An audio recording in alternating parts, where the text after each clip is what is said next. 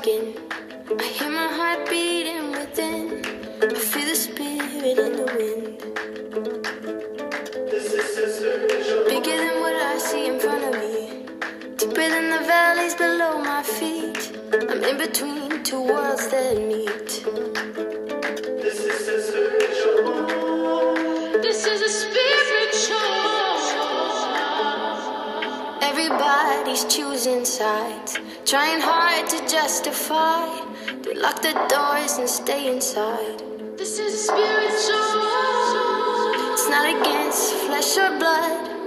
One heart, one mind, one love. It's time to rise up with the sun. This is a spiritual. Mi gente, mis hermanos en azules. Bienvenidos otra vez a mi podcast, Brownie and Blue, baby. Welcome back to my podcast, Brownie and Blue. Back with this episode, which is very in-depth talk about spirituality and how it relates to law enforcement. My guest, again, welcome back, Matt Domyancic, who also honored the show by being a guest on the episode titled Take Off Your Armor. Matt provides a much-needed approach to what spirituality means and encompasses and how it can help all law enforcement. Matt not only provides great spiritual knowledge, but provides practical applications and suggestions in developing or even heightening one's spiritual growth. Please reach out to me at brownie3217@gmail.com. That's brownie with IE 3217@gmail.com if you would like to have Matt's information. His email and some of the resources that he gives are also going to be provided in the show notes. Now let's get into this episode with Matt Domyancic. Ladies and gentlemen, we're back with Matt. Matt Domyancic was on the Take Off Your Armor episode that had a little bit of audio quality, so obviously we have fixed that now. And we touched on, at the very end of that episode, we touched on something that we are about to do on this episode, which I think is going to be dynamic, it's going to be in-depth, and it's going to be very interesting. And it's going to be relating to spirituality. So, Matt, if you can just do a real quick rundown of your resume real fast, and then get into the first question, which is, who are you trying to reach and who is this episode for? Okay. Quick rundown. I am a medically retired police officer. I was a cop in Connecticut for a few years, and also a full-time strength conditioning coach at Yale, where I also did sports ministry with Athletes in Action. Moved to the DC area, repeated an academy, worked for your agency, a pretty large agency. I worked patrol, peer support, supplemental SWAT, and full-time academy instructor for physical fitness and officer survival. At the same time, I was also a strength coach at Georgetown University and running a sports ministry there for the athletes. After medical retirement, lots of adventures with a lot of dark times, medical problems, legal problems over medical care, financial problems. But the long and short of it now is I do police chaplain and peer support type work for some agencies, as well as a PTSD treatment facility and nonprofits like Wounded Blue and Copline, and basically just full-time devotion to taking care of first responders, mentally, emotionally, spiritually, wellness. I have a master's in forensic science under Dr. Henry Lee, a master's in sports psychology under Dr. Ken Ravizza, a master's in pastoral theology, pretty much under Father Jim Clark, who's a real guru in contemplative spirituality, spiritual direction, psychology, and masculine spirituality and psychology. I have additional training in something called spiritual direction, which is the integration of spirituality, contemplative and meditation type practices, and a lot of depth or analytical psychology. And since retirement, I've also done, in addition to the strength coach work with the colleges, 3 years of doing strength and conditioning and sports psychology work for NFL combine athletes, as well as some high school, college, and Olympic athletes. That's sort of the quick rundown. So quickly, that right there is a very extensive background. And I'm just going to reiterate the question. So we talked about spirituality in the last one. We barely even touched it. We mentioned the word spirituality. So go ahead and talk about, because of the chaplain and because of all the background that you have from a sense of spirituality, go ahead and tell the listeners like why we decided and who is this podcast for. Okay, so we started to get into some spiritual and faith stuff, and MC here said, hey, maybe we should do a podcast on the more popular Bible quotes that police officers get tattoos or, you know, things like that. And I was like, oh my God, if we do a podcast on Bible quotes, well, first of all, there's over 30,000 different Christian denominations. And within even one denomination, we could take a scripture quote and ask 100 pastors in that denomination and get 100 different interpretations. And it would also narrow it down probably to like super pumped up, already hardcore practicing Christian cops. So I think it would like eliminate a lot of the cops I'm interested in, which is all police officers. So my hope is that this discussion today is for all police officers and law enforcement officers, whether they claim to be religious or not, or from, you know, any different religious tradition, not just Christianity, or if they are a Christian from whatever denomination, that they're going to find something that might be able to help them find more meaning in their law enforcement career. And I think what's most important to me is the cops that don't consider themselves to be religious or spiritual in any sense. I've met so many amazing cops that to me are deeply spiritual and maybe even walking more Christ-like than people I know that go to church every Sunday, but they've been turned off, traumatized, or turned away from the faith for a variety of reasons. And that breaks my heart. And, you know, I hope that they will hang in there and just give this podcast a shot, give us a chance to maybe reach them in some way. I think it's definitely a needed thing in law enforcement and for people to hear this aspect, right? So is this in a sense, a witness of Christianity to listeners, or is this more of a inclusive, broader topic on spirituality? A much, much broader topic. Like I said, I have friends, cops and otherwise, that claim to be agnostic or even atheist that have had discussions with me about this type of stuff and find it useful. And I think if somebody's Jewish or Hindu or Muslim, that these are things they could apply to their faith too. So it's not just for Christians. And I think spiritual formation, at least in Christianity, can be too much about getting and defending our ticket to heaven, which makes us focus on following the rules, which is like a moral, like focusing so much on the morality. And also people get hung up on comparing my church doctrine to yours and to others who interprets the Bible more correctly. And as we know, a lot of people are absolutely convinced that their particular denomination or megachurch or whatever pastor they like is, you know, more correct than yours.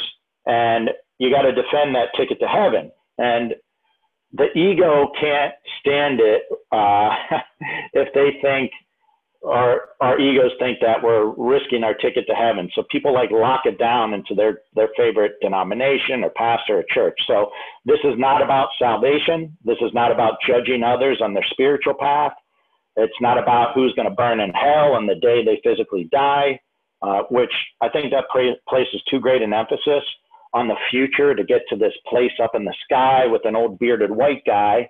And we miss out on daily opportunities to see God or divinity and everything and everyone around us. You know, every day is a chance to be close to divinity, to sacredness, to the holy, to God, if you believe in God.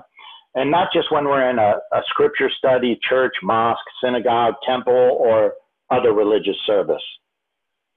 So this is incredible because I am a example of kind of getting trapped in this conceptual box that you've talked about as far as Christianity. And I've also had these debates with people when I was in law enforcement with other quote unquote Christians, and we would get in debates on doctrinal positions. Did God save you, or did you choose God?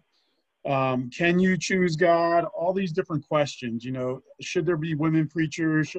All types of doctrinal positions where ultimately it was more of a divide than it was a uniting thing, right? So as a chaplain and a peer support person, if this isn't about salvation in the aspect of spirituality, what should be the spiritual formation more focused on with law enforcement?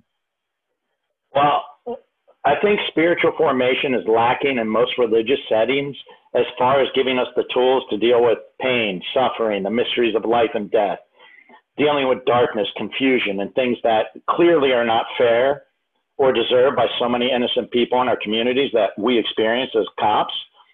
And these are things that I believe that every cop enters like the spiritual realm, whether they consciously recognize it or not, because they're around such gnarly, in the trenches human experiences. The most intense interactions that we can have with other human beings, I think cops see just like, combat veterans see. And there's no way to be asking deeper questions about what is the meaning of this, and and for a lot of things, there's no answer, and there's no quoting the Bible or other sacred scripture from the other traditions that can easily pacify what we experience. But what mainstream religions teach these days is more like baby food for following the rules to get to heaven, like I said, and not teaching us how to find the deeper meaning in things and work on the symbolic meaning and the unconscious stuff that's going on in our lives and even in the scriptures. I agree with you.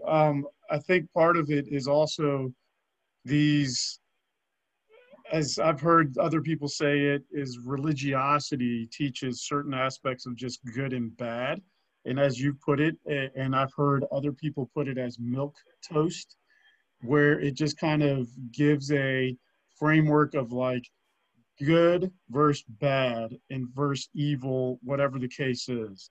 So when you talk to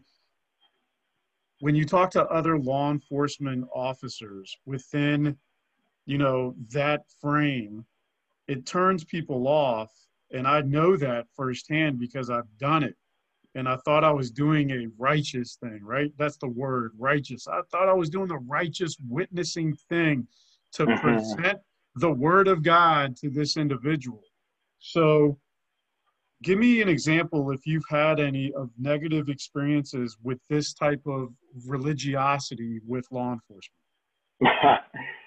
I've had so many experiences in my life of people trying to convert or save me without even taking the time to get to know me, like even ask if I'm a Christian, or hearing some of my story and totally disregarding it, or wanting to find out what church I go to narrow down my denomination so they can tell me why, it's wrong, and just not listening or respecting what I said. I mean, it used to sort of hurt my feelings that so many Christians do this. It didn't deter my spiritual journey or relationship with God, but because I know others who might not be on a set path and are still seeking can be totally deterred by someone pushing their brand of religion on them, which is in essence judging the faith tradition they were raised in, and they only have experience in that they were given to by their parents or the geographical area that they were raised. So in Connecticut, there were a lot of non-practicing Catholics as cops, and I'm a cradle Catholic, but there was nobody in the two departments I worked for that really wanted to have faith-based discussions. So when I was in the process for our department and I was in headquarters for something, I passed a major crimes detective who had a picture on his desk of a Bible and a pistol. And looking back now, I don't know what I think about that now. That might be kind of weird, but at the time, I just thought it was cool because I was like, wow, this guy's not scared to put his faith out there. So I struck up a conversation. He invited me to his church. And it was a very charismatic or Pentecostal church where people were jumping up and yelling and people were speaking in tongues. And we went to lunch afterwards at a diner in Reston. I remember this well. And he asked me if I had ever spoken tongues. And it's too much of a longer story about my spiritual journey, but I had already been on a 10-year investigation since undergrad of these different denominations and who's right, who's wrong, who's going to hell. And I had exposure to the charismatic tradition many times before, so this was not new. But his whole concern over lunch was that I need to pray to speak in tongues, because otherwise I'm not saved, or I don't have the Holy Spirit in me yet. And he had somebody from the Washington Redskins call me, which was cool because he knew I was a football guy. And I think I even went to a picnic with his church because I still wanted to be friends with him. But because I didn't continue going to his church or convert, later on, I worked in the busy district, and Major Crimes was down there. I'd see him on scenes, and then I'd see him when I was with peer support or on SWAT at a major incident. And that guy never talked to me. He would never acknowledge me after that. I tried to have hey man, what's up? It wasn't even like we were brothers in blue, and we definitely weren't brothers in Christ because I did not, switch to his religion. And that's just a bummer. It bums me out because of what I know that does to other people. Yeah, it's a very authoritarian or dogmatic approach, right? And again, I echo exactly the same thing, because I don't know if you're familiar with the Calvinistic approach of Scripture. I was in a church for about 16 years, 17 years, and that's what was preached. And the difference in that, it was the doctrinal position of God chose you, therefore there is nothing good of you. You did not choose God because you are so evil, and you're so evil that you can't even distinguish to choose God. You are diametrically opposed to God. So therefore, when God came into my life, it was all God's doing and nothing that I recognized. So therefore, anything after that, when I would do something good, let's say, and be honest with you, witnessing, which for the listeners, witnessing would be talking about the Word of God to somebody, or, presenting the Word of God somehow to somebody, whether through Scripture or whether through some anecdote. So when I was doing the witnessing, I thought I gave credence and gave credit to the Holy Spirit, which was all of God's credit and nothing of me as an actual human being, because ultimately I can't do anything good. And the Scriptures were used to, in a sense, satisfy that argument, which I fell through hook, line, and sinker. And I realized years later that my approach was all wrong. And I feel bad for the people that I witnessed to based on those things, because ultimately, and it's not funny, but ultimately I wound up in a very bad situation with my department, which was the quote unquote bad witness, to where these people could be like, see, this guy was witnessing to me about this and blah, blah, blah. And look at the example that he did. And so anyways, I was taught, just like you said, certain people are taught certain things because of their upbringing, family, culture, whatever it is. Okay. And for whatever reason I was taught, I went towards that. I gripped towards that Calvinistic approach of faith. Okay. So that I can echo with what the experience of this gentleman, this detective, did with you. Now, I never turned anybody off. I never was like, I'm never talking to you again. But I have seen that, and it's very unfortunate. So even though you are telling a negative aspect to this, can you expound on any positives with witnessing? Yeah. Our department had so many, and many departments that I work with now, so many amazing Christians. As well, like I said, there are deeply spiritual, big-hearted, alpha male guys that may not even be Christian that are deeply spiritual to me and that have had a huge influence on my life, and I love being around. You know, our agency, starting in the academy, which I had to repeat another 6-month academy, and in Connecticut, I already did in the barracks 6 months. You had to live there, and I did 2 years at the Air Force Academy, military school. So, you know, I was over that.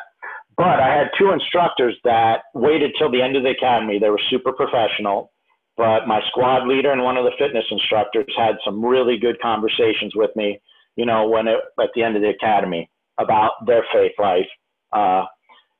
Everybody knew that I was a Christian at the academy because I brought the New Testament, my Athletes in Action New Testament, as well as some spirituality books.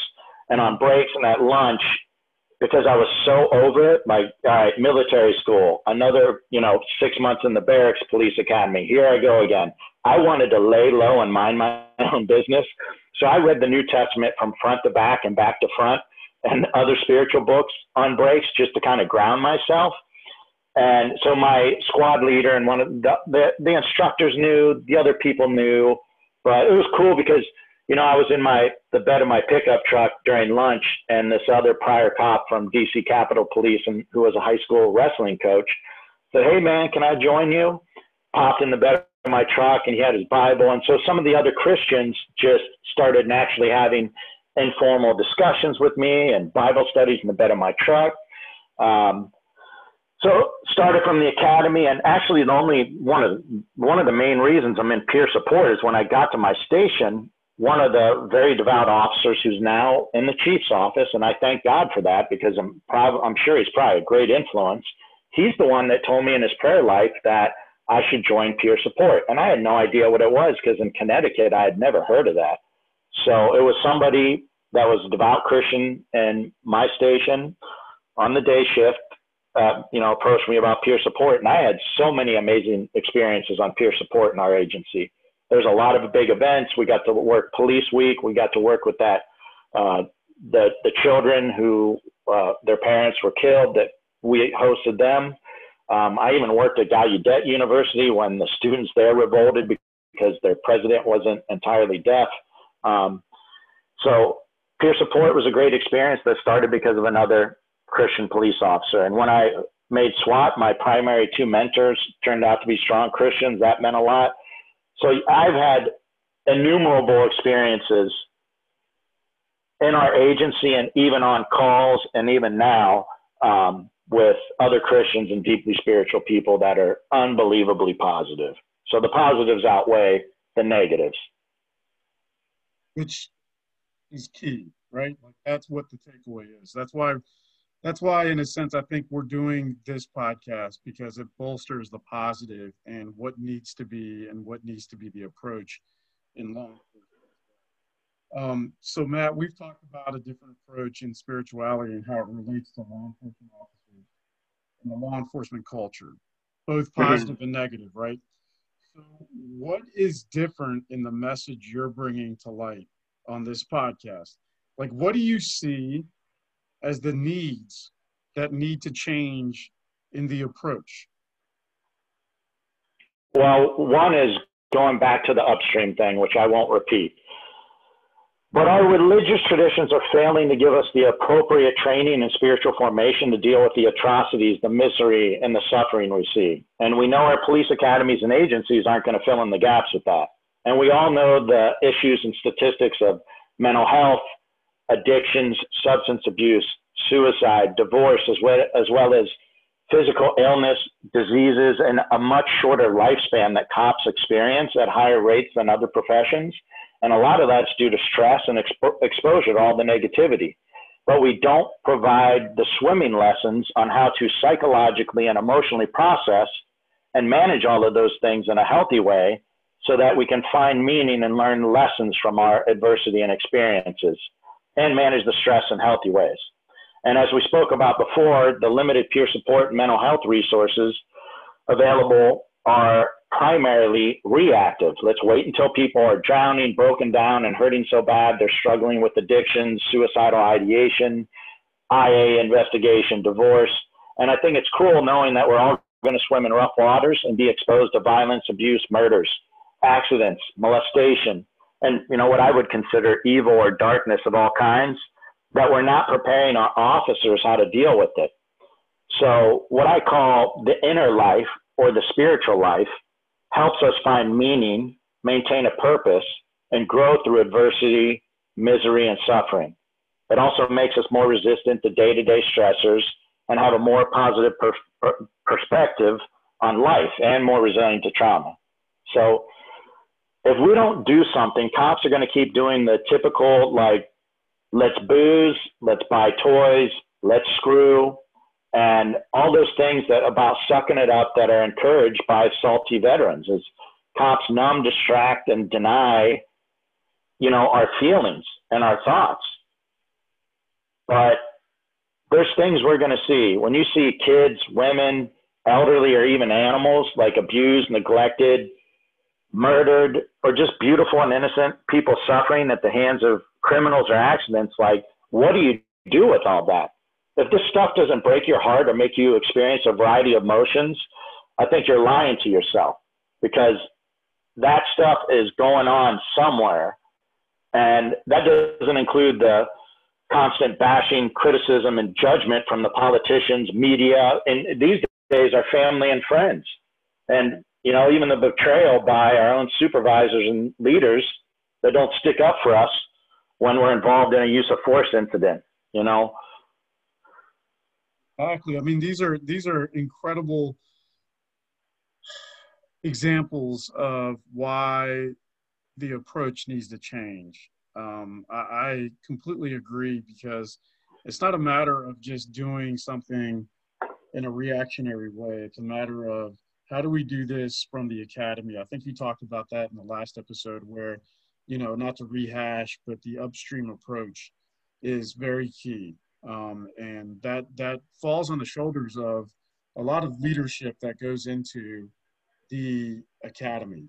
So there's this, like you talked about, this inner spirituality. And it's an internal mindset, right? It's an inward evaluation that goes along with spirituality. So provide what that inner work is and how important that is to law enforcement. And what are the examples of inner work, Matt?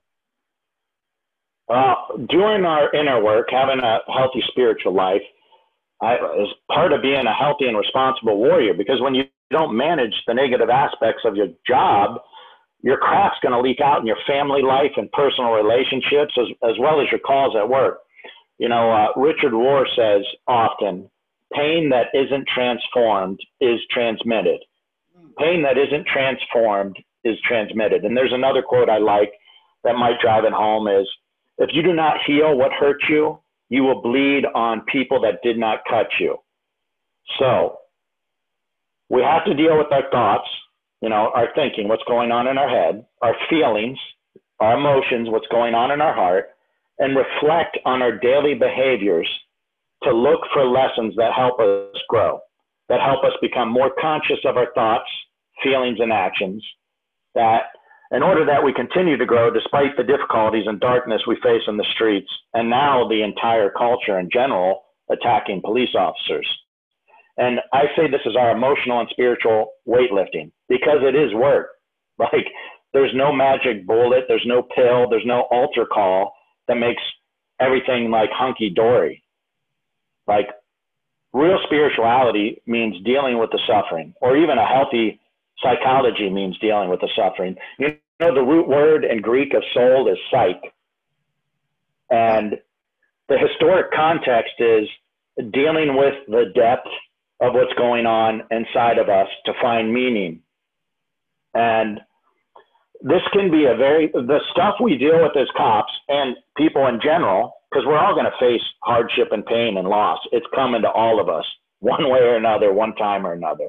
But it can be a positive thing. All the contemplative traditions and many orientations of psychology view hardship and suffering as our gateways to growth and becoming more emotionally mature if we lean into those experiences rather than run from them or distract ourselves from dealing with them, which we all naturally do. Our culture is one of comfort.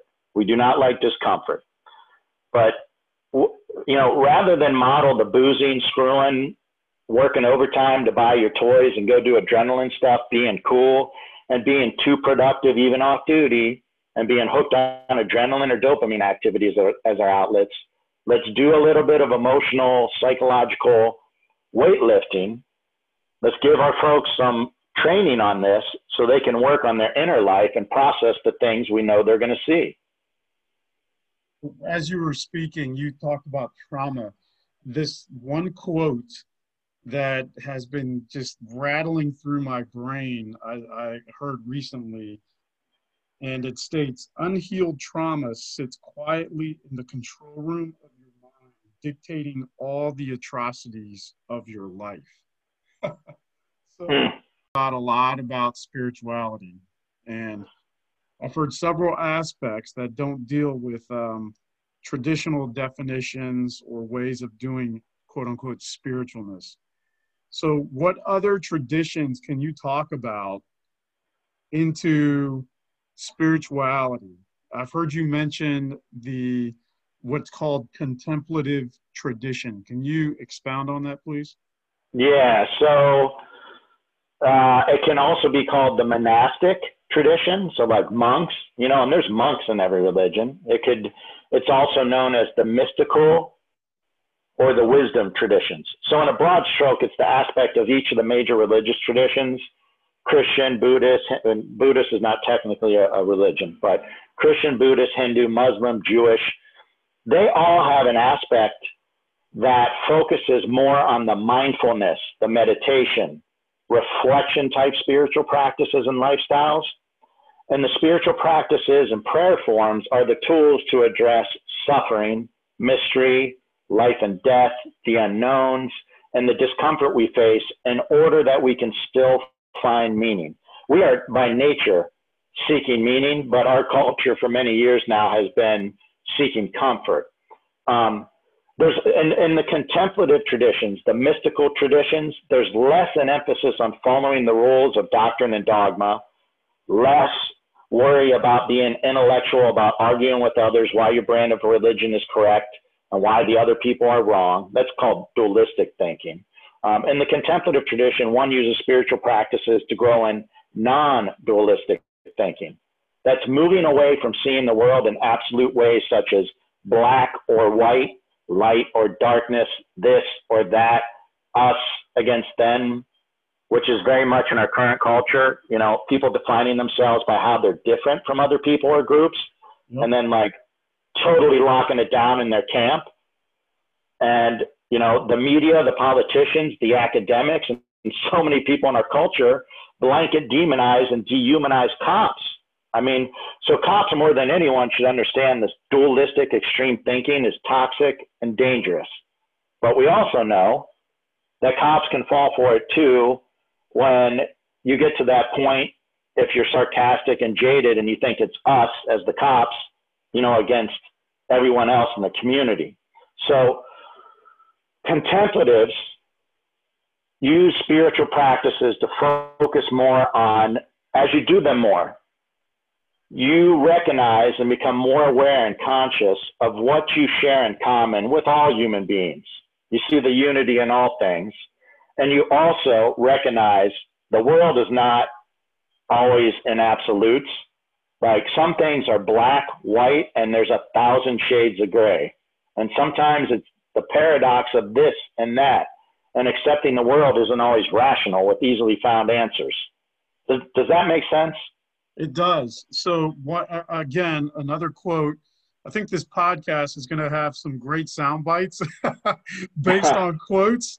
One more quote that comes to mind as you talked about that, and I've heard in a lot of therapy circles, is living life on life's terms and not on our terms, right? So I think it kind of goes to what you're talking about as this contemplative, more meditative, more taking a very, very rounded look of what spirituality is. It's not just this linear thing that you've been talking about or that we've kind of dissected, where you call it dualistic, where it's the black and white, us against them, very easy for people to kind of gravitate towards. The contemplative I see as very holistic in everything. So in understanding the contemplative tradition better, can you describe or give examples of what that may look like in practice?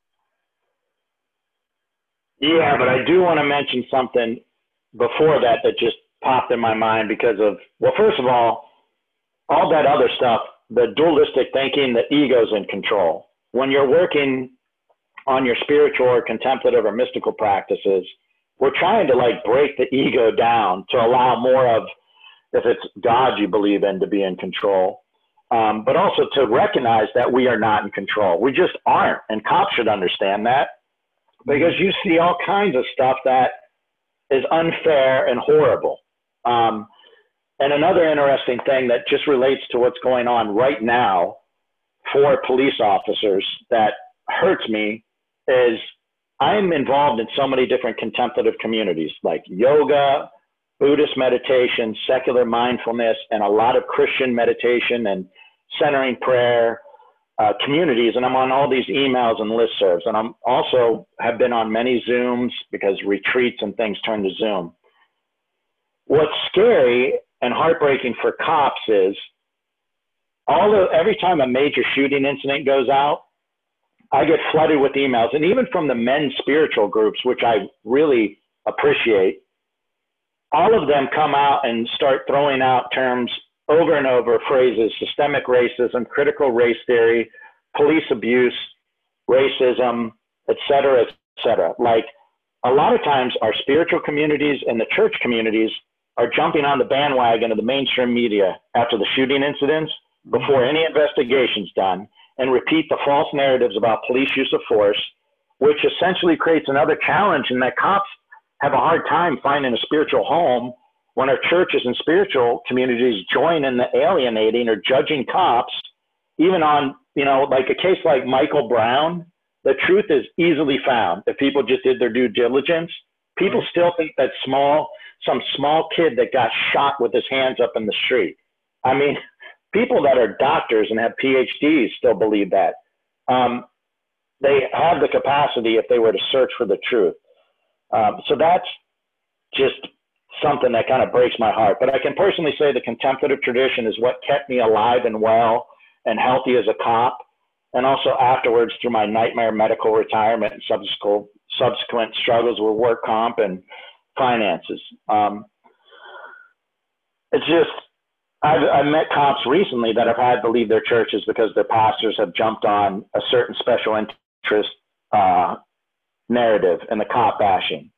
So one of the messages I want to say here is, on the spiritual journey, you're going to have your own responsibility to seek your own spiritual food, teachers, practices. If you want to grow beyond what they spoon feed you in mainstream religion, or that you got spoon fed as a kid, like, you're going to have to do work and seek things out. And it's the same as if your department's never going to give you enough opportunities for fitness, defensive tactics, and shooting.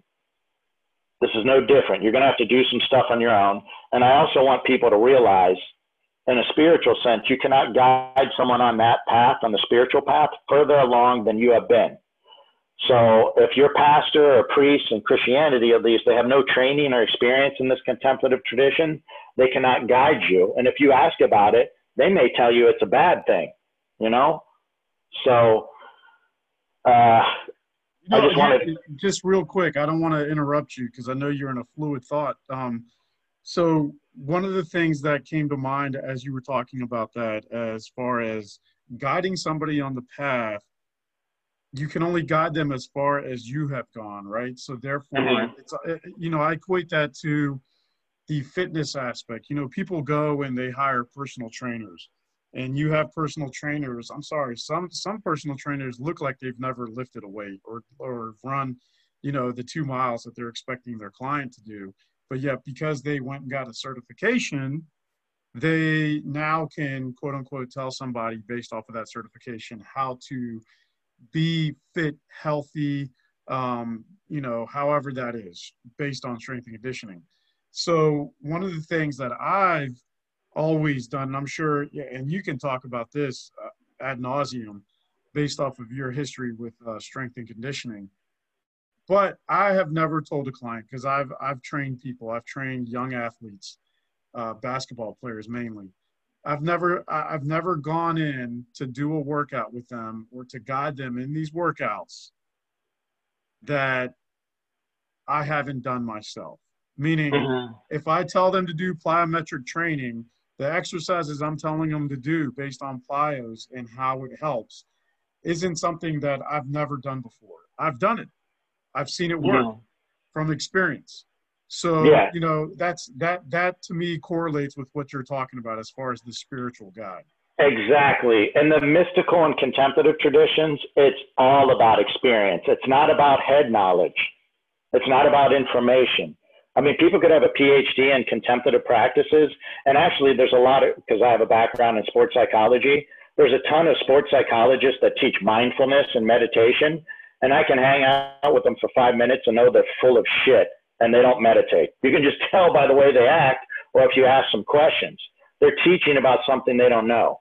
Or how many people want to hire somebody that has a PhD in exercise science, but they've never been an athlete, they've never worked out, they smoke cigarettes, eat Twinkies, drink Coca-Cola. Like, that is not the person you want helping you with workouts.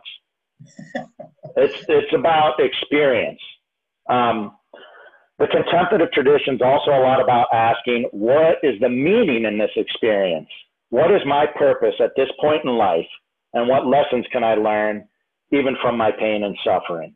I hope the contemplative tradition makes sense. I could tell the story. There's a famous guy, James Finley or Jim Finley. He's local here. He was a monk trained under Thomas Merton. Some people may have heard of Thomas Merton. If not, Google him. He's another famous guy. So Finley was trained as a monk under Thomas Merton, later become a psychologist. He's an expert in Christianity and Buddhism and the contemplative traditions. And I go to his meditation sessions and retreats.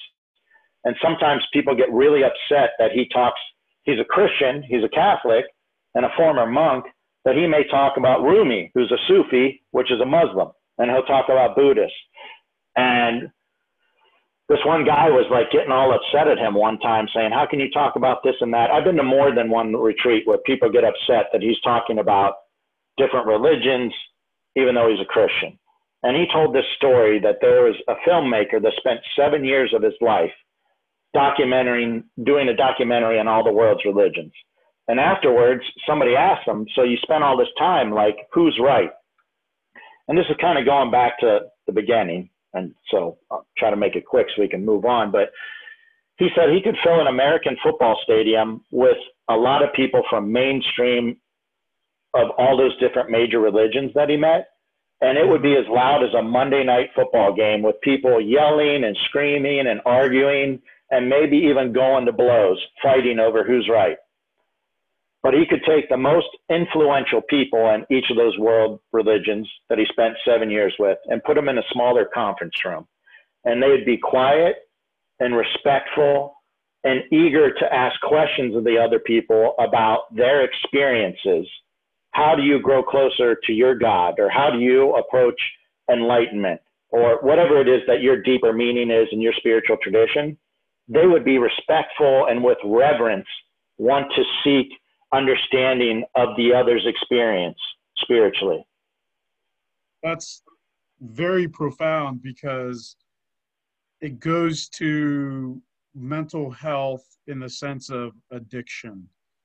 And when I say that not only firsthand, but I say that because the contemplative tradition is about asking questions, not only to yourself, but to others. Mm-hmm. And I've heard a quote again that states, you are only as open as good as your questions. Meaning, if you don't ask questions, that shows how closed off you are to whatever's being told to you. Mm-hmm. And to me, to ask questions shows the not only intent to want to know and to gain further knowledge and to not ask questions is really sad. And I'm glad you brought up that documentary because, you know, it kind of segues into the kind of alphabet soup of who you are and what you've accomplished. You're a certified spiritual director. Can you tell the listeners what that means?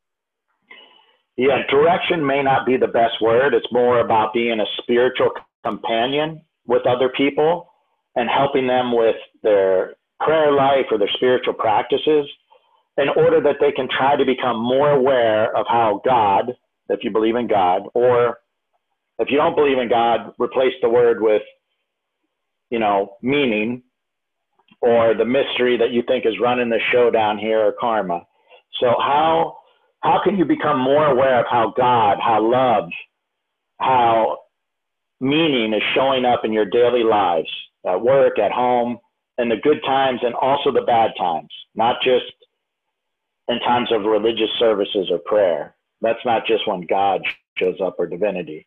And it has a lot to do with, like you just said, that quote, asking a lot of good questions and listening intently, which I think is important for all of us with each other and for good peer support, is truly listen and help people find the answers for themselves, not giving people unsolicited advice and things like that. So spiritual direction is being a companion for people on the spiritual journey, being a good listener, asking a lot of questions to help them become more aware of, you know, God showing up in their daily life. Got you. Okay. So word spiritual, inner, contemplative, we've talked about a lot of different things. So can you talk about, what is the inner life? What is the spiritual life then? There's a lot. We could look that word up and get tons of definitions. I'm going to just give you my opinion on a simple working definition for spirituality. It's been helpful to me and many people that I work with. Spirituality is in part the living out daily of our most important values, beliefs, and highest ideals of our true self. It's also in part how we relate to other human beings and humanity, to how we find meaning and purpose in life, and also our relationship with God or a higher power or karma or whatever mystery you think's running the show down here that's beyond our control, beyond our ego. So maybe in a simplistic and generic sense, it's working on becoming more aware of and then reflecting on our thoughts. Then if we were on video, I point to my head. What's going on in your head? Our feelings. And I grab my heart. More aware and conscious of our thoughts, our feelings, and our daily behaviors and actions throughout the day. And then asking, what's the meaning I can discover in this situation? What lessons can I learn?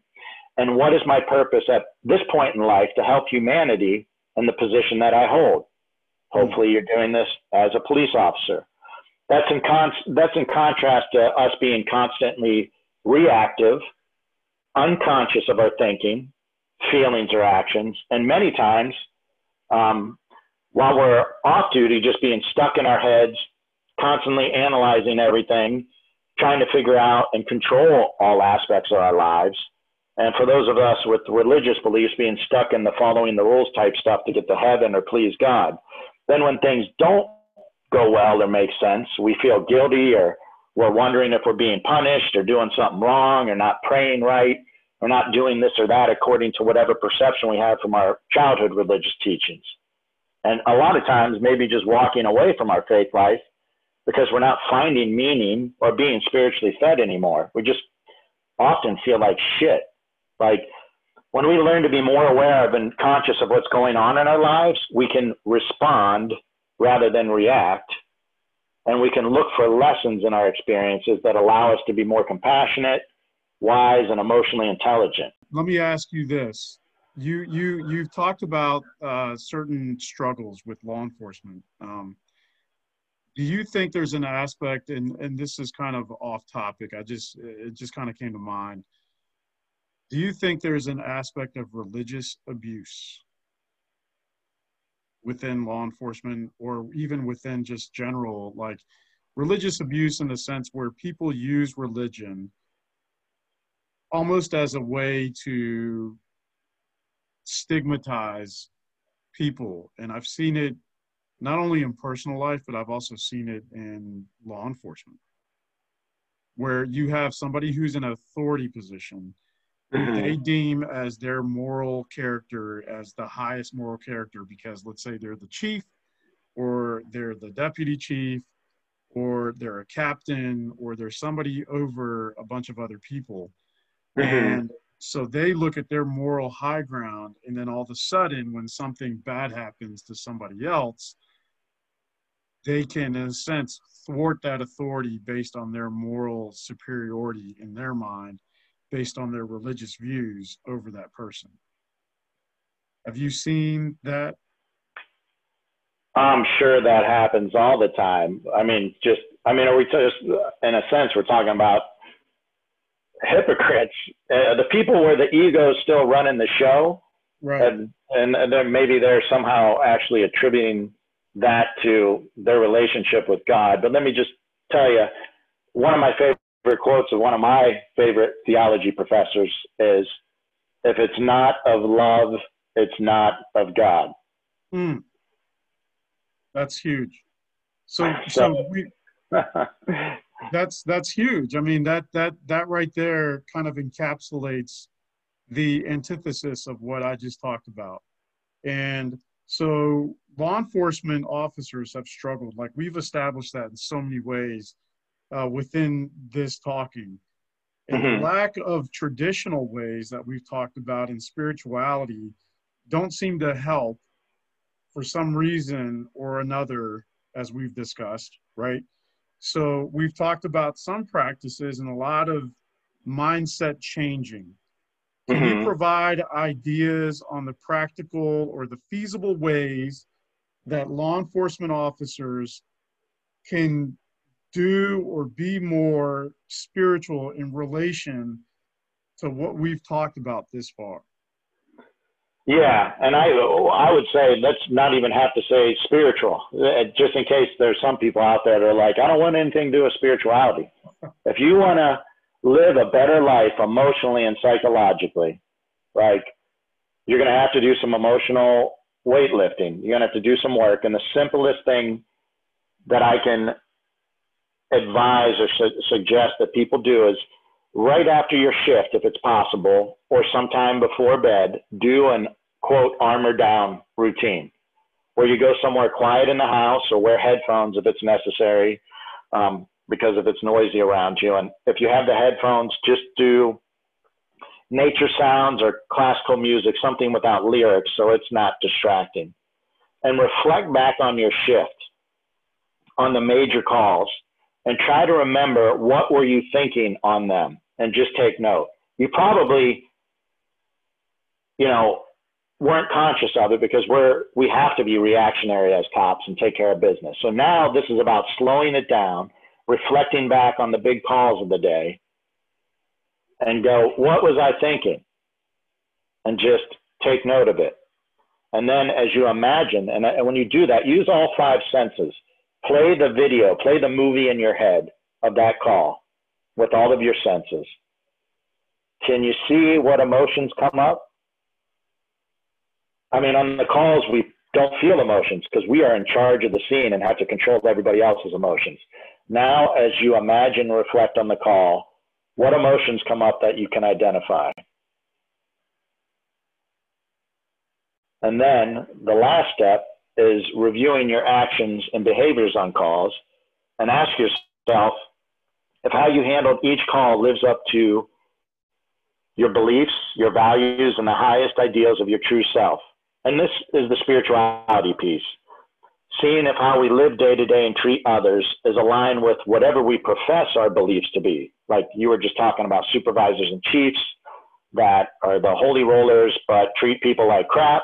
Like, is their spirituality lining up with what they are professing their religious beliefs to be? Does that make sense? Like, how am I treating people day to day is what's most important, not what I say my beliefs are. not what my quote witness is. Or as my favorite quote that I think I said before on the other podcast, attributed to St. Francis of Assisi: preach the gospel at all times. When absolutely necessary, use words. Be quick to listen and slow to speak as you say that. That's what comes to my head. And, you know, here's the thing. Everything that you talk about makes complete sense. And it is an absolute necessary thing for law enforcement to be able to armor down, as you just stated. And what you're talking about is the armoring down that is mental. You're talking about using the five senses. And there was a technique that was taught to me through just therapy and, you know, talking with people. It's called the 5-4-3-2-1 method. And that's using all the five senses, meaning whatever is triggering you or whatever you're thinking about, whatever's angering you, whatever that is, close your eyes for a second. And then as you open your eyes, you take a deep breath, and then you open your eyes. As soon as you open your eyes, you use sight. See 5 things and say it out loud to yourself. Then you go to 4. Okay, whatever you hear, let's say you hear a car horn. Let's say you hear a bird singing. Whatever it is, you name that. And so it goes on, so on. So 3, 2, 1.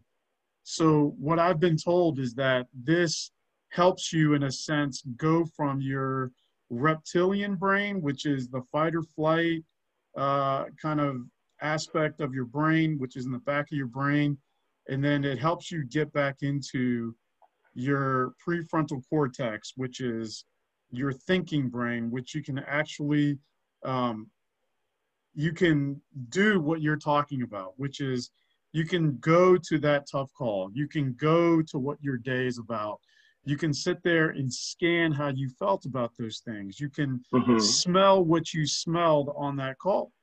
And you can do this, right? So, you know, it is an absolute necessary thing, and that needs to be taught within law enforcement itself. So we're talking about a lot of different things. We're getting into a lot of aspects, contemplative, traditional things. There's a pain and a struggle, right? That's necessary for growth. I think that we're kind of touching on. Can you reshare kind of your story and the pain that you went through and how you turned that pain into growth and a betterment for yourself in the spiritual sense, or the emotional in the physical sense, or all three? Oh, well, man, I could do 3 hours on this, but the first few years of being medically retired, I was fat and horrific shape and hurting in every way. Like walking on the treadmill was painful. But I had to move through it the best I could. And also I remember going to my weekly neurofeedback, which is like meditating while they're measuring your brain waves and your heart rate variability. And also then I did an hour of psychotherapy sessions at times after. So I'd be driving to the neurofeedback and psychotherapy sessions, dreading them, because I quickly realized that if the psychiatrist noticed something bothered me, like he would watch me like a hawk. If I tensed up, did I sigh, take a deep breath, or try to dodge the topic? And then he would frickin' dig in more. So I was like, God, I'd be driving to the sessions, and this image eventually came to mind of accepting my disability issues, accepting I am no longer this warrior cop, you know, or that's what I wanted to be. And I had a forced retirement. The images of a deep wound that was severely infected and scabbed over. And maybe this even had some gangrene going on. And the therapy was like taking a Brillo pad with rubbing alcohol and scrubbing out the infection. It hurt like hell. It wasn't pleasant. But over time, there was less and less infection. And eventually the wounds healed. but there's still a scar, but it's a much less visible scar. And I believe this is what good therapy does. This is what working on your inner life or your spiritual life does. We're scrubbing away at the infections of old and new wounds alike, baggage from all aspects of our lives, so they can heal over better with less of a noticeable scar. And rather than us thinking or trying to move forward with that infection, denying it, which could end up in amputation if you let gangrene go, or thinking that if we just believe the right things in some religious tradition and follow the rules or have positive thinking or whatever this pop psych stuff is, that we won't have to deal with the pain. Like, you got to deal with it or that infection's going to grow. And, let's remember through this, we are warriors as cops. We're not victims. We were called to be in law enforcement and accepted the stakes. And so just as you push through things physically in the academies or other training, you need to do that emotionally and psychologically as well. And that will result in emotional, spiritual, psychological growth. Again, do not numb and distract ourselves from pain or deny the infections that might be festering in our wounds. We got to scrub on them. So that's a beautiful analogy. I love that. I love the fact that you just put that like as an image, because I think everybody can relate to that, just even as simple as, using water to scrub dirt off your hands, right? To clean yourself. So we've been talking a lot about, different traditions, whether it's contemplative or even traditional in the sense of Christianity, which is all great, right? So what about the cops or law enforcement people, or heck, even first responders out there that listen to this podcast? What about them that don't believe in anything religious or spiritual? Like how does this relate to them? Like, what can you tell them that can kind of resonate? Well, they might actually have an easier time at gauging the inner life because they don't have the baggage that others do that creates obstacles if they're open-minded enough to try some of this stuff, Just like, have you heard when somebody goes to a police academy, the firearms instructors want to know who's like from the military or who grew up shooting because like, oh crap, we got all these bad habits to break, right? If you're totally fresh, you can teach people things without their old bad habits. So if somebody is like, I'm not religious, I'm not spiritual, I don't have any of that, keep the spiritual and the God language out of it, but apply some of these techniques that we're talking about, reflecting on your thinking and your feeling. And, if you are religious, I do want to say, when you reflect on your days and calls, if you are or not, doesn't matter. You can think about, are there areas you could have responded better or you didn't live up to your values or beliefs? Simply think about a more appropriate response to do the next time. And if you're religious or spiritual, but you believe in God, ask God to help you choose the better response next time. But if not, just leave out that language, and if you believe in God, you recognize God's presence, or if you don't, you can, just say, where did I feel peace and deep purpose and meaning and gratitude for the opportunity to be involved in certain calls, or joy in certain interactions, or recognize how things just seem to work out right, even if it initially didn't appear as they would. Does that make sense? Like, I hope it's as simple as, to some degree of just removing the God language. It definitely makes sense because ultimately I think what you're talking about is that even if it's not quote unquote God, God, or whatever it is, just like in the addiction world, when you talk about AA meetings of any sort, they talk about a powerlessness. They talk about, praying to your higher power. And even if you're an atheist, there is something, I may be completely wrong, but there is something that you feel bigger than yourself. And so there are things that you can look at within law enforcement that there's something bigger than yourself on why you were at a certain call, why you were dealing with somebody, why this person, why now, how you dictate yourself as far as whether you're a detective and you catch a certain case, if you're a street officer and, you know, you don't have any belief. I think you do. It's just that you're not calling it, as you say, G-O-D. Yeah. I mean, they say there's no atheist in a foxhole, right? And cops see stuff, and I'm not saying that we see the same stuff that combat veterans do, but we see bad stuff, and we see it regularly over the course of a much longer career. And it makes you, as I said, deeply connected to the mysteries of life, whether you want to consciously acknowledge it or not. And theologically, God is the ultimate, mystery. Although a lot of religious people, and we're trained when we're younger, our egos want to keep God in a box, to think we have all the answers figured out using scriptures in a very literal sense. Actually, when so much of the scriptures and all of the traditions is symbolic with much deeper meanings. We've talked about this offline, but people like to use religion as if they have complete control of their lives, which is an illusion. I mean, actually, when people hear the word myth, they think it means false. But if you look up what mythology is, it's the use of stories in all of the religions to teach deep truths and wisdoms about how to navigate life. And this would offend some people, and it offended me when I first heard it, I think, 20 plus years ago. Both Catholic and Protestant theologians will say this. Everything in the Bible is true, and some of it actually happened. The meaning of life, whether you're spiritual or not, is held more in the unconscious, in the depths of our soul or psyche, than it is in literal things and information. It's in the experiences. You know, for a lot of religious people, maybe the salvation piece is figured out for them. But what about the day-to-day unknowns and questions that come up from all the stuff we see as a cop? It's going to happen to everyone at some point, where circumstances break them down and make them surrender the illusion of control, which breaks down the ego.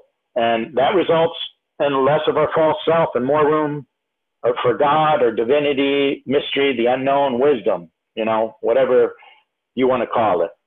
And as we get better at working on our inner life and making our thinking and our feelings and our behaviors more conscious, and we're more aware of them, and chipping away at our baggage, we get closer to our true self. And our true self and God are two sides of the same coin. And spirituality is just a vehicle for growth, to chew on, process, and reflect on our experiences. It's the people we meet, the violence, addictions, pain, and the misery we're exposed to. You have an opportunity to transform all of that stuff rather than transmit it. But it takes work, no different than it takes work at the gym and in the kitchen to have a higher level of fitness to be proficient at our jobs. Love it. Everything. Honestly, I do. And I think this is it's a very needful topic. One of the biggest takeaways that I've heard in some of your podcasts, the other ones that you've done, is that there are phases in a law enforcement officer's career. Can you go into that and the different phases and how that relates to like spirituality and growth, or even in non-growth? So throughout our careers, we have to continually ask the quote, why we do this job question, and keep a pulse on that, because if the answer ever falls into the category of it's just for money and security, you're on a slippery slope, brother or sister, and you're not going to last as long with as much meaning and productivity, or be as resilient to the stress and trauma.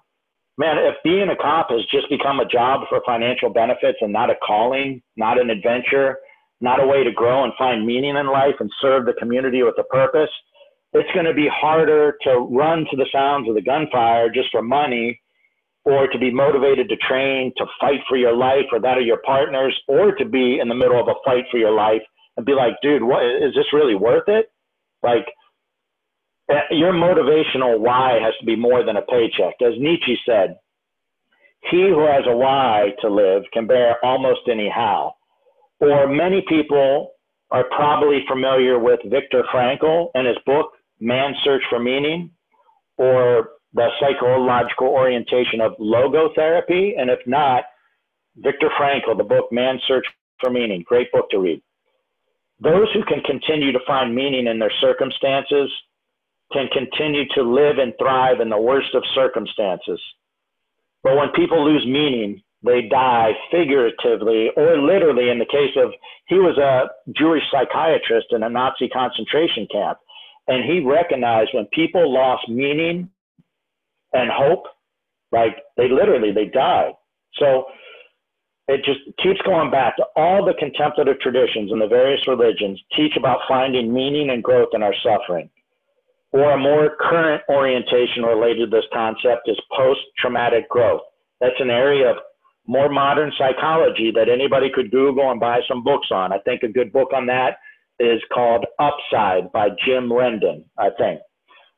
Pick up any of these areas to study more about this. How can you keep finding meaning? Asking the question, why am I a cop? And if it's just for our money, that's going to require some work on your end to find meaning again, especially in 2020 and 2021 with everything that's going on. So 2 words, stagnation and complacency, I think affects what you're talking about right here, which is the non-growth, right? Like the phases of a police land and an officer is that you get to a place where you are complacent and you stagnate. Whether you used to be physically fit, you stop being physically fit, and so therefore that affects your mental. Complacency in the sense of you're just complacent in just doing what the basic needs are in the job. And then, so that's the antithesis of what you're talking about, which is the post-traumatic growth. And I've heard that term. I think we can probably do a whole nother podcast based off of that.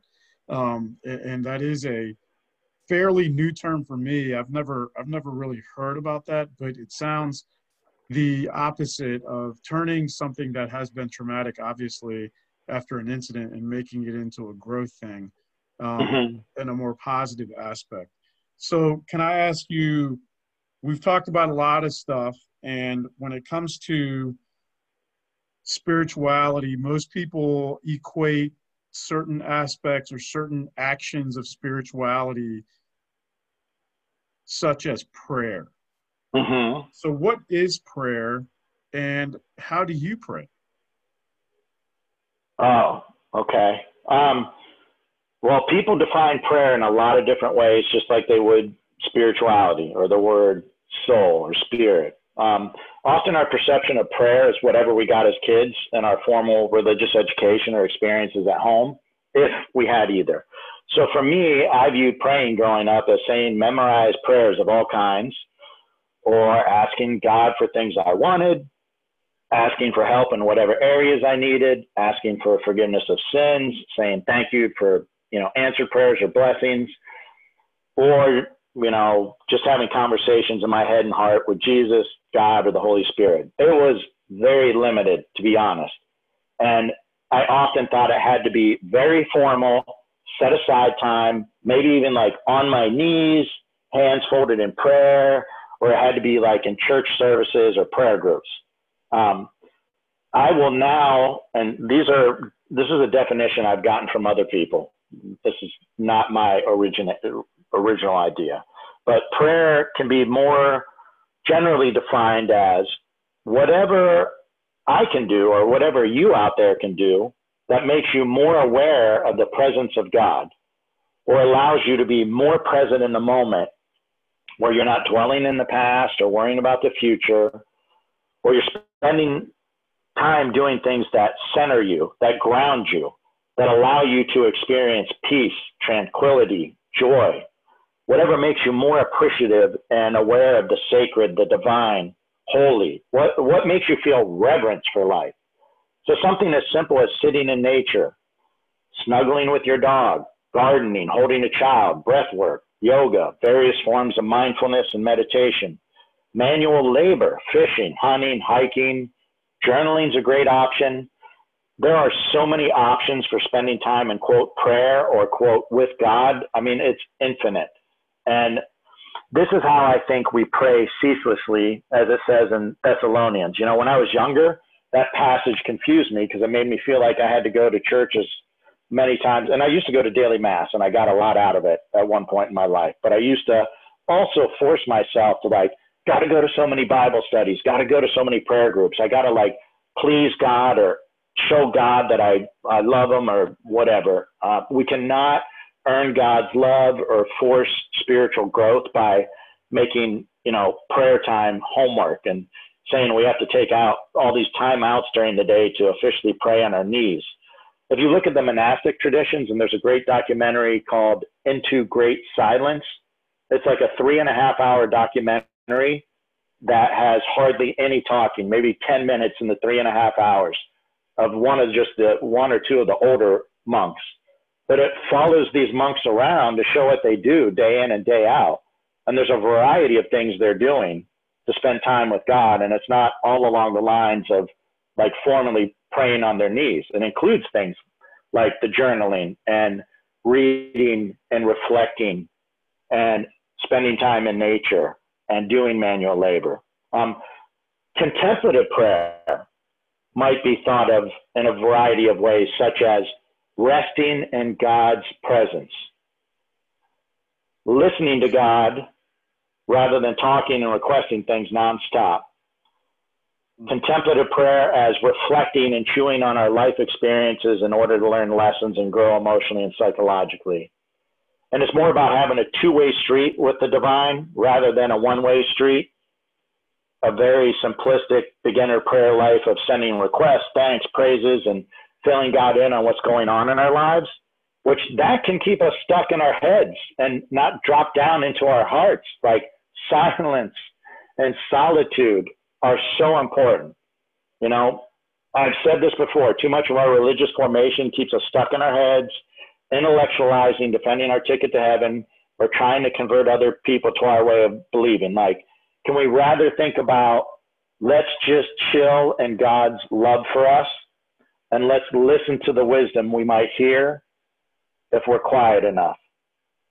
Does that yeah, man, that resonates so much because you see so many different things, whether it's touted on movies or major religious circles with, let's say, the Jewish or the Muslim or even Christianity. There are all these prayer ways, and it's very repetitive. It's very repetitious, and it's very, as you would say, it's very just formal.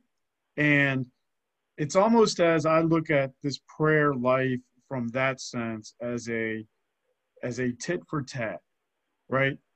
I did this. So let's take Catholicism. People go into confessional and they have a prayer, right, with the priest in there, in their confessional. And they also, have rosaries where every bead they're praying. And so these are things that are, in a sense, matching this kind of like expectation of, you know, what you need to do in order for you to, in a sense, earn your way to, as you put it in previous, to heaven, to see this white bearded guy or whatever it is. You know what I mean? So, you know, you're talking about prayer in a very, I think, in a deeper meaning, in a more personal meaning. And what do you think as far as like what everybody should think about when it comes to just kind of like when they pray within this kind of contemplative thing? Well, first, I do want to say that things like the rosary were not meant to be the way we take it. Like, let me do this to earn my way to heaven or forgive my sins. And it was meant to be reflective and contemplative. It was. This is a discussion. We've moved away. This would go into the history of Christianity. We'd have to talk about the Enlightenment, the Protestant Reformation. Christianity, I mean, I will say this. Christianity was contemplative until everybody started arguing about which branch of Christianity was right. Then also we had the Enlightenment, where the rational mind was the most important thing. So back in the day, Christians used to pray in a meditative and a reflective way, but then it turned into, no, I'm more right than you, and I'm going to heaven and you're not, and it got intellectual. So there's a whole history lesson behind all that. But what I would want people to think about, what places, what activities, or even people do you spend time with that just sort of make you forget about the concept of time, and you recognize that you get some kind of maybe emotional or spiritual buzz. You feel so much peace or appreciation for life. You feel restored or energized after. You know, granted, not all prayer will be like this. The things we're talking about before, you know, the armor down as you reflect on things, it is going to be tough, or you are going to have to use the Brillo pad and the alcohol, you know, to scrub on your wounds. But you want to find prayer practices that feed your soul in a manner and bring you peace, right? So what reminds you of the presence of God, or the sacredness of life, or holiness or divinity? What grounds you, centers you, brings you peace and joy, and helps you stop analyzing in your head and rather drop down into your heart just to be lost in the moment. I can tell you something I do a few times a week is go over to my friend's house that has a little dog that we named Bodie. And that dog snuggles into me, and no matter how stressed I am, like, dude, my brain turns off. This dog loves me. Like, I recognize the presence of God in the moment and in that dog, and it chills me out. So that's my daughter. That's my daughter with me. Whenever she gives me a hug, it's like everything melts. That's beautiful. So we gotta just don't be so rigid about how we think about prayer. Also, I want to make note, as I said before, do not make prayer forced homework assignments, which so many people seem to do at a certain stage in their spiritual growth, thinking it's necessary to do so much of this or that, and I got to do so many devotionals, and if I do read these 3 devotionals, I can't skip a day, like God's going to be pissed if I don't do them, you know? Like, do not make prayer homework. If something doesn't feed you but makes you feel like it's some sort of obligation, get rid of it. That's not good. You cannot earn God's love by claiming you did more prayer homework than the next guy. And another note that just to know, if it hasn't happened yet, it may, is just like our communication evolves in relationships with humans, it can evolve and change in our prayer life with God. So maybe something that was feeding you for a very long time eventually no longer seems to be working.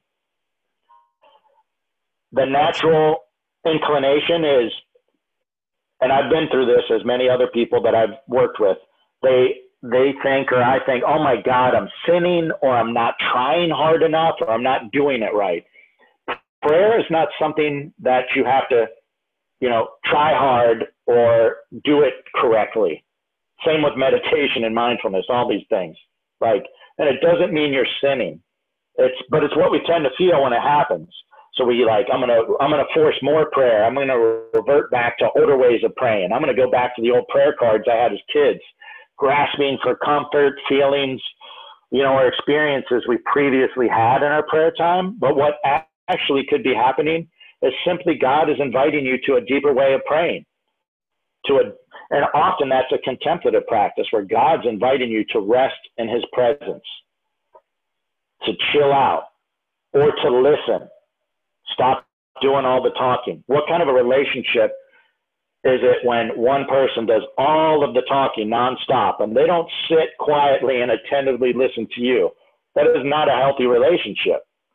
So, you know, prayer, it can be like workouts and exercises. Some of them aren't meant to be repeated forever, or you won't keep improving, or you have to change variables over time, or as you age or get injuries. Things change. You do different workouts. You do different exercises. It can evolve. It takes experimentations. And what works for someone else may not work for you. So don't get hung up on trying to mimic somebody else's prayer life or meditation or mindfulness style. I mean, when it comes to yoga and meditation and contemplative prayer, just have an open mind.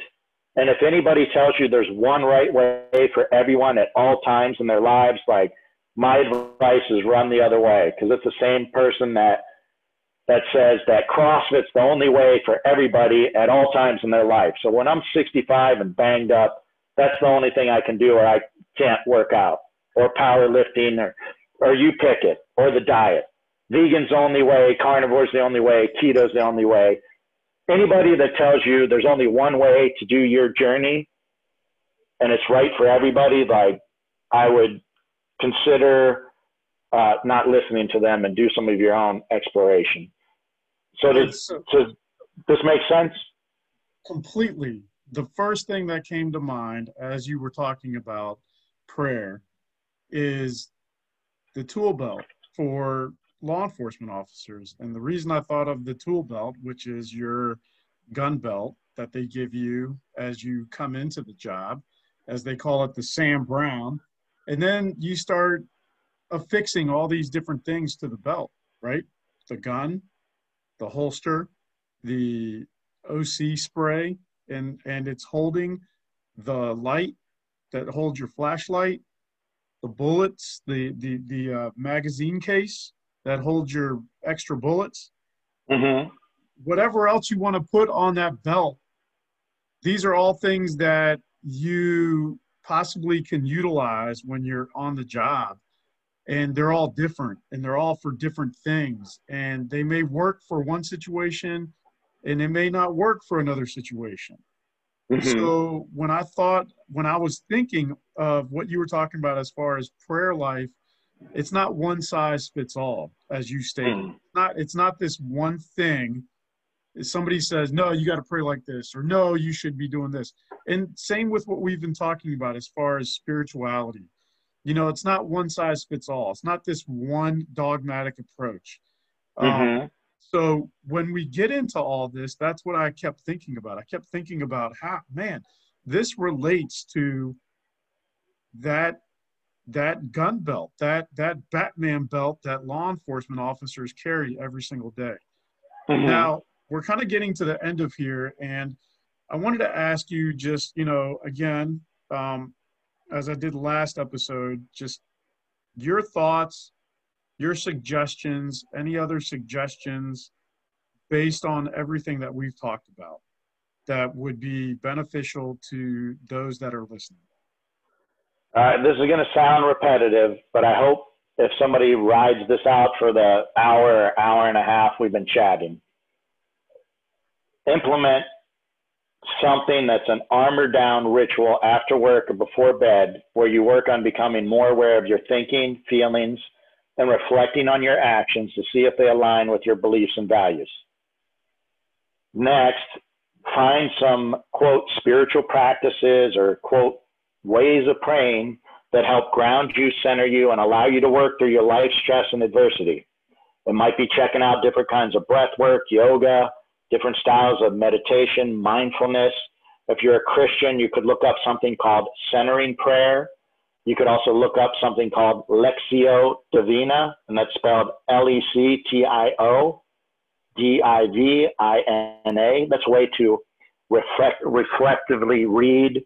And you can do it with scripture or any type of reading. The Ignatian Examen. That's sort of what the armor down routine was that I did, and based the one I told you guys about, the Ignatian Examen. Or taking time in nature is a simple but beautiful one. And all of us need to take time to turn off our electronic gadgets and just sit in silence. That's an easy spiritual practice. I'm going to take 10 minutes a day with no cell phone on, no TV, no radio, no internet. And I'm going to sit in quiet. A gratitude journal is a great spiritual practice. Find a spiritual director. That might be difficult to find one that understands cops unless you live by me. But Spiritual Director International, SDI, Spiritual Director International, has a website. You can type in your zip code and look for a spiritual director. I've had some amazing ones throughout my police career that had no police or military background, but they were amazing.